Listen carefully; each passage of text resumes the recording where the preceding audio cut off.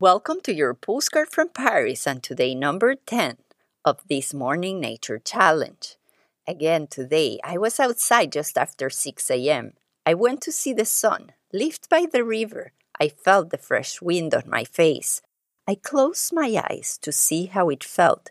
I opened them again. The Eiffel Tower, always there.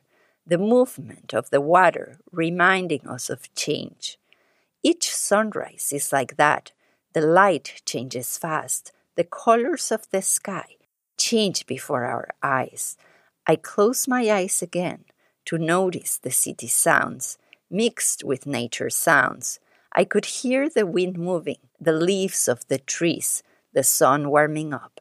A new opportunity to see another day, another opportunity to begin again. However, my favorite part of this morning was later in the morning when I met a friend. We talked and walked and walked and talked as we enjoy Paris outdoors. Conversations can bring our energy up or down.